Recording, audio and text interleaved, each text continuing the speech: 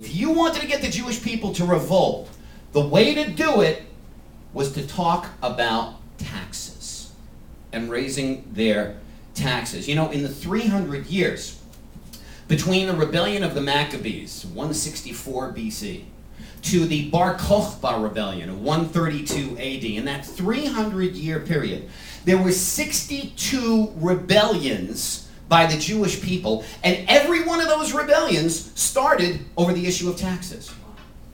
And 61 of those rebellions that started over the issue of taxes started in the region of the Galilee.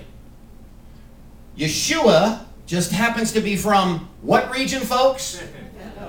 Now you know why the priests are getting so worried. More than anything else that the Jews hated about Rome, at the top of the list was paying the taxes, because the taxes were outrageous.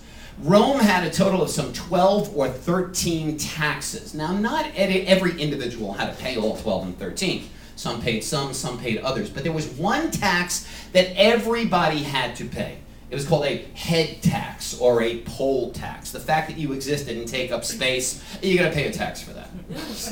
Nobody could be exempt from that. Rome charged that tax to everybody.